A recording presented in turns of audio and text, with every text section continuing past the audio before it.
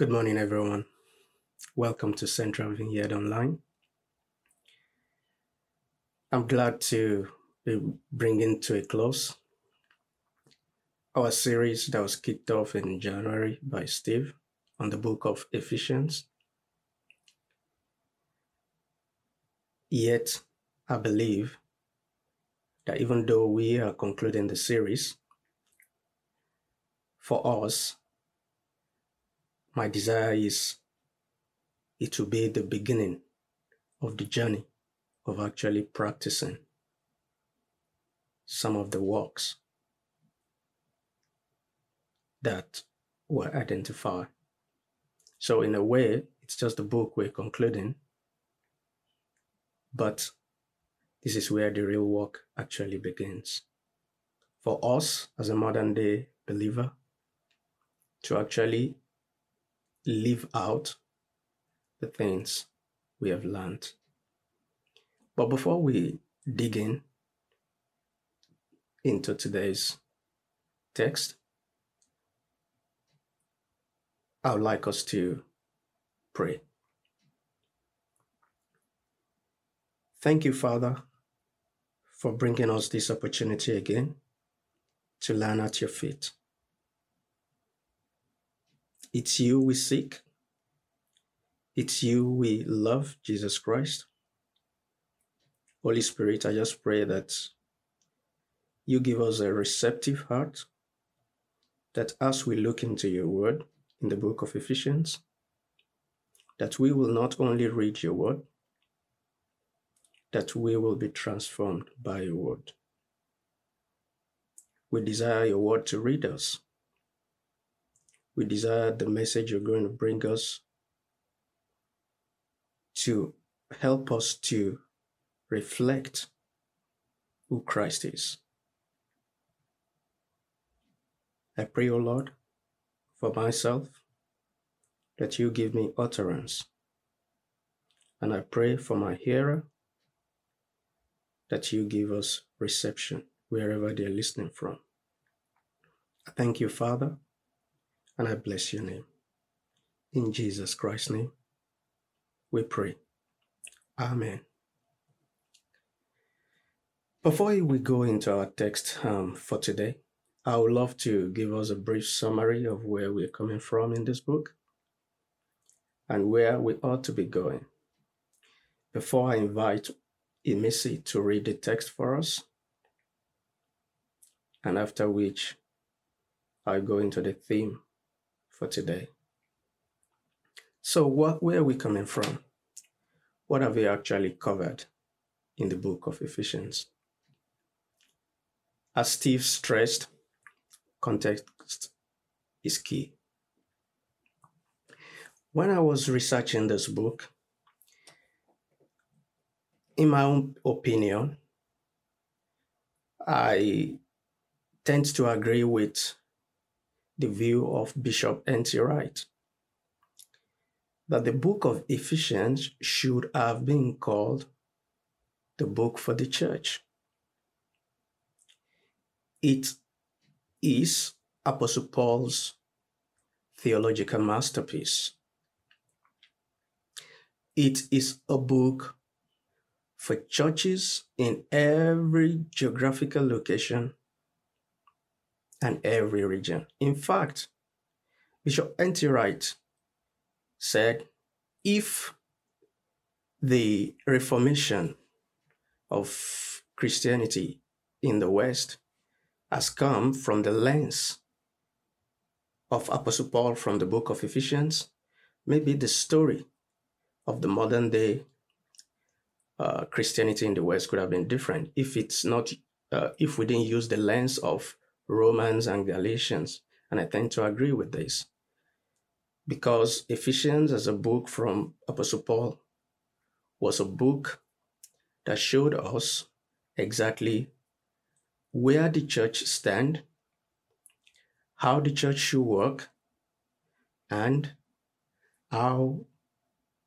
we can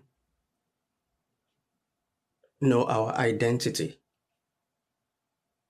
in Christ. So in other words, We know where we are seated in the heavenlies with Christ.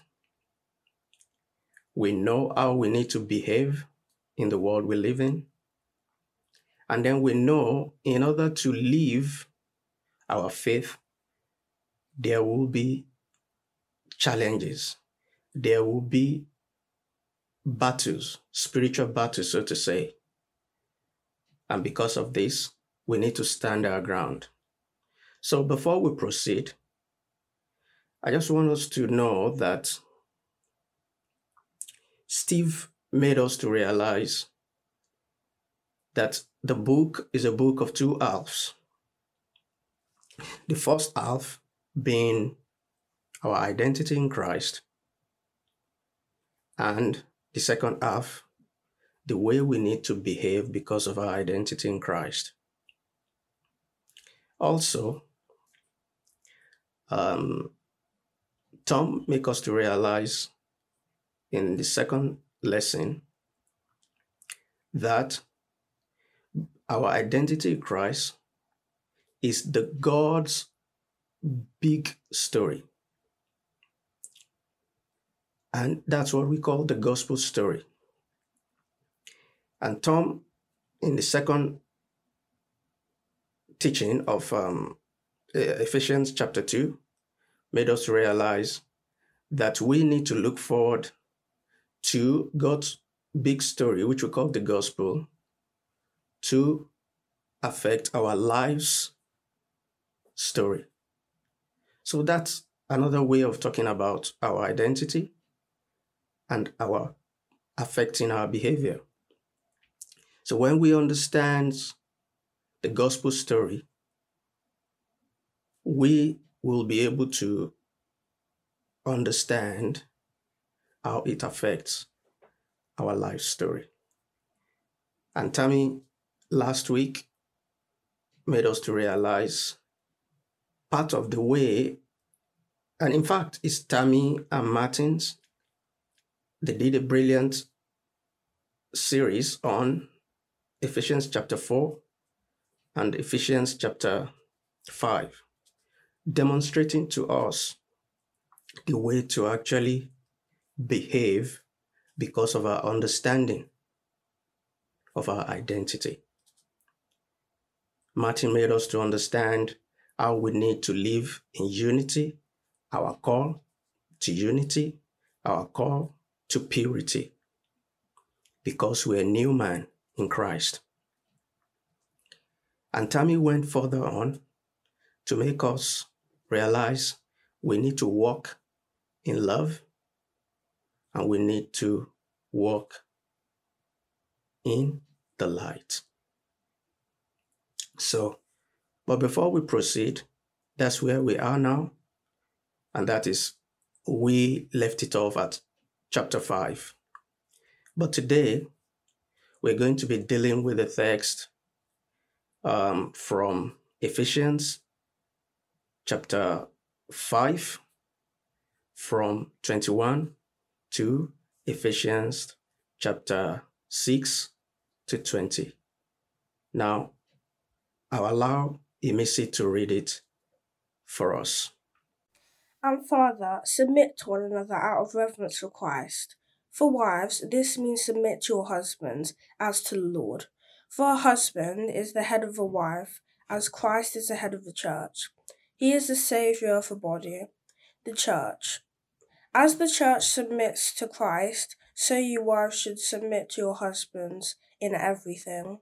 For husbands, this means love your wives, just as Christ loved the church. He gave up his life for her, to make her holy and clean, washed by the cleansing of God's word. He did this to present her to himself as a glorious church, without a spot or wrinkle or any other blemish. Instead, she will be holy and without fault. In the same way, husbands ought to love their wives as they love their own bodies. For a man who loves his wife actually shows love for himself. No one hates his own body, but feeds it and cares it, just as Christ cares for the church, and we are members of his body. As the scriptures say, A man leaves his father and mother and is joined to his wife, and the two are united into one. This is a great mystery, but it is an illustration of the way Christ and the church are one. So I say again, each man must love his wife as he loves himself, and the wife must respect her husband. Children, obey your parents because you belong to the Lord, for this is the right thing to do. Honor your father and mother. This is the first commandment with a promise. If you honor your mother and father, things will go well for you, and you will have a long life on the earth. Fathers, do not provoke your children to anger by the way you treat them. Rather, bring them up with the discipline and instruction that comes from the Lord. Slaves, obey your earthly masters with deep respect and fear. Serve them sincerely as you would serve Christ. Try not to please them all the time.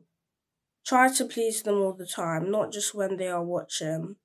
All slaves of Christ do the will of God with all your heart. Work with enthusiasm and as though you were working for the Lord rather than people.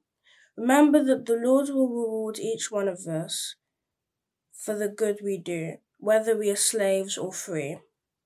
Masters, treat your slaves in the same way. Don't threaten them. Remember, you both have the same master in heaven, and he has no favourites. A final word. Be strong in the Lord and in his mighty power. Put on all God's armour so that you'll be able to stand firm against all the strategies of the devil. For we are not fighting against flesh and bone enemies, but against evil rulers and authorities of the unseen world, against mighty powers in this dark world, and against evil spirits in the heavenly places. Therefore, put on every piece of God's armour, so that you'll be able to resist the enemy in the times of evil. Then, after the battle, you'll be standing firm. Stand your ground, putting on the belt of truth and the body armor of God's righteousness. For the shoes, put on peace that comes from the good news, so that you will be fully prepared. In addition to all of these, hold up the shield of faith to stop the fiery arrows of the devil. Put on the salvation as your helmet, and take the sword of the Spirit, which is the word of God. Pray in the Spirit at all times and on every occasion. Stay alert and be persistent in your prayers for all believers everywhere. And pray for me too. Ask God to give me the right words so I can boldly explain God's mysterious plan, that the good news is for the Jews and the Gentiles alike. I am in chains now, still preaching this message as God's ambassador, so pray that I will keep on speaking boldly for him as I should. Thank you, Missy, for reading it for us.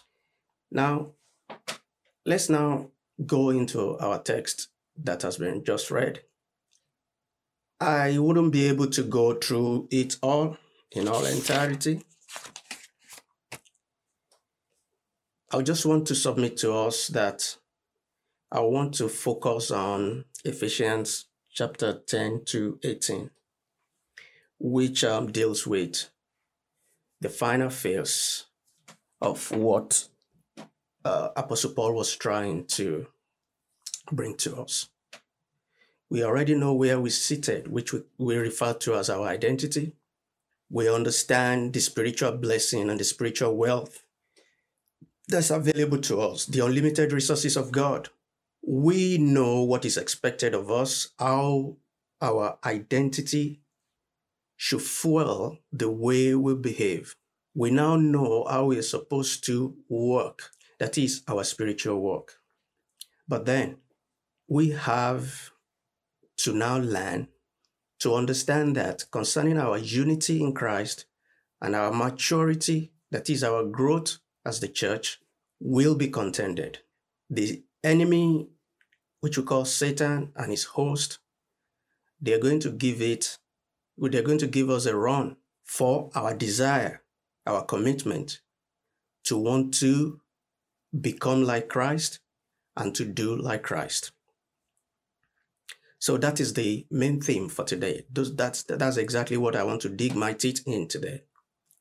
That how do we take our stand because of what we know about identity, because we desire to actually become like Christ and do like Christ? How do we resist the devil? How do we resist the host of darkness? That's what today's teaching is about. So we need to realize, according to Ephesians 6:10, that number one, spiritual battle requires spiritual strength. Spiritual battle requires spiritual strength. The word of the Lord says in 10, be strong with the Lord's mighty power. So that's the first thing I want us to realize, that spiritual battle requires spiritual strength, not physical strength. And this strength is in the Lord. In fact, if we reflect on Michelle's teaching on Ephesians chapter 3, the prayer of Paul there was in twofold: for us to receive the knowledge of the love of Christ for us. How deep, how wide. And then number two, that we will be strengthened, which is power. So the knowing is the identity we are talking about. So after we know our spiritual blessing, because we know there will be a contention, it's very important for us to now receive strength to wage war and to stand. You know, most teaching will go directly into the armor, but just imagine an army without strength. It's not going to run. How are you going to make use of your armor? So the first thing we need to realize is we need spiritual battle requires spiritual strength, and that is Christ's strength. The second thing we need to realize is spiritual battle, for us to stand, requires an armor. And if you go to Romans chapter 13, verse 14, we realize that this spiritual armor we're talking about in the book of Ephesians is actually a metaphor of Christ himself. The beauty of the theology of the Ephesian book is everything is about Christ. It's about Christ's identity. It's about the Christ nature, Christ's behavior. It's about Christ's strength. So everything God is trying to show here is a masterpiece story by God the Father to make sure everything is brought under as one in Christ. So whether it's our identity is shaped in the new man, Christ. That's our goal. That's what our maturity is flowing into. Christ is already perfected, but we are work in progress. So we need to know spiritual battle requires spiritual strength, and spiritual battle requires spiritual weapons, not physical. And the third thing I would like us to know is spiritual battle requires spiritual sight. We are not fighting against flesh and blood. We need discernment. We need discernment. And three ways, and we are not ignorant of this, the wiles of the enemy. The Bible says, and that is in Ephesians chapter 12, that we are not fighting against flesh and blood. We are fighting against spiritual forces. And these forces, what they intend to accomplish in our life, how they resist our unity and maturity as a church, they manifest themselves in like seven, I could identify like 7 ways they affect us. The spirits, these evil spirits, they love to distract us. They love to discourage us. They love to cause us to be discontented. They love to help us to keep us doubting the word of God. They are deceptive. Ultimately, they want to divide our unity and destroy us. So because of this, we now need to learn to use our armor. And there's some piece of armor that the Lord has provided for us. We need to keep in mind that this armor is the Lord's armor. It's not ours, as established in Romans 13:14. So we are actually, in essence, putting on Christ himself. Christ is our identity. Christ is who we love to imitate. So we don't imitate Christ. We first connect to Christ so that we can have the Spirit of Christ to imitate Christ. So then we are now being given resources, strength through Christ, and armor. So what are these armor? The first one is the belt of truth, so that we can be able to discern the errors of Satan. The second one is the breastplate, spiritual bulletproof of righteousness. The third one is the gospel of peace. That's like our spiritual shield to protect us, to help us to share our faith with others. So we need to know the gospel story ourselves. And then whatever God is doing in our life, we need to be able to share those stories of how God is transforming us. The devil wants to destroy our testimony. That's how the battle works. But we need to know the story ourselves, because there are alternative stories in the world. That's why we need to tell our own story, so that others people can be transformed too. Then the other thing is we need to take the shield of faith, because the enemy wants us to doubt the promises of God. So we need the shield of faith. Also, we need to follow the pattern of those who have lived a life of faith. We need to surround ourselves with the people of God too. Faith cannot be practiced in isolation. So as we are trusting the promises of God, we are following the pattern of God, we are surrounding ourselves with the people of God, then we make use of the shield of faith. In essence, the shield of faith is our trust in the promises of God. The next weapon is salvation. The enemy wants to affect our mind. He wants us to doubt our election. He wants us to doubt our justification, our regeneration, our reconciliation into the family of God, our adoption, sonship, and our sanctification. He wants to bring us to feel we are inadequate, we are dirty. But because we are seated with Christ, we know we are work in progress. We are not leaning on our own righteousness. We are leaning on the righteousness of Christ. So we know one day we'll be glorified. That's our destiny. And the final piece of equipment is the sword of the Spirit to slay the enemy. So we need to receive the word of God. And when we receive the word of God through the Spirit, we need to respond to the word of God. So whatever the Lord says is what we do. But finally, I want us to see in that Ephesians something that is really interesting to me is a thought on prayer. What I want to conclude this message about, after we know how to use the weapons of Christ, is to realize that when I was looking at Ephesians, I went to look at Revelation where the Lord was talking about the church in Ephesus. That is like 40 years span.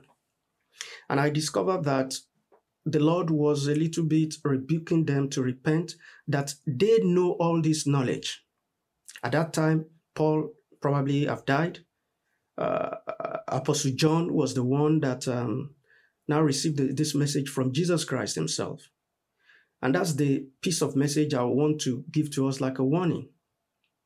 That in the midst of trying to let the things, the knowledge we know to affect our behavior, we must know that we cannot go along becoming and doing without being with Jesus. So the Ephesian church has gotten to a stage whereby they are using their own strength to live the Christian faith. It's not going to work. Jesus had to rebuke them that for you to be able to manifest your identity and to stand against Satan, you need to first learn to to have a communion with him. He had to tell them that the only thing he has against them, that's in Revelation, is they need to repent and go back to their first love. And that's my challenge today to my hearers, that as we are trying to work out our sanctification to bring out the identity we have in Christ, we need to know it all starts with being with Jesus before we can become and do.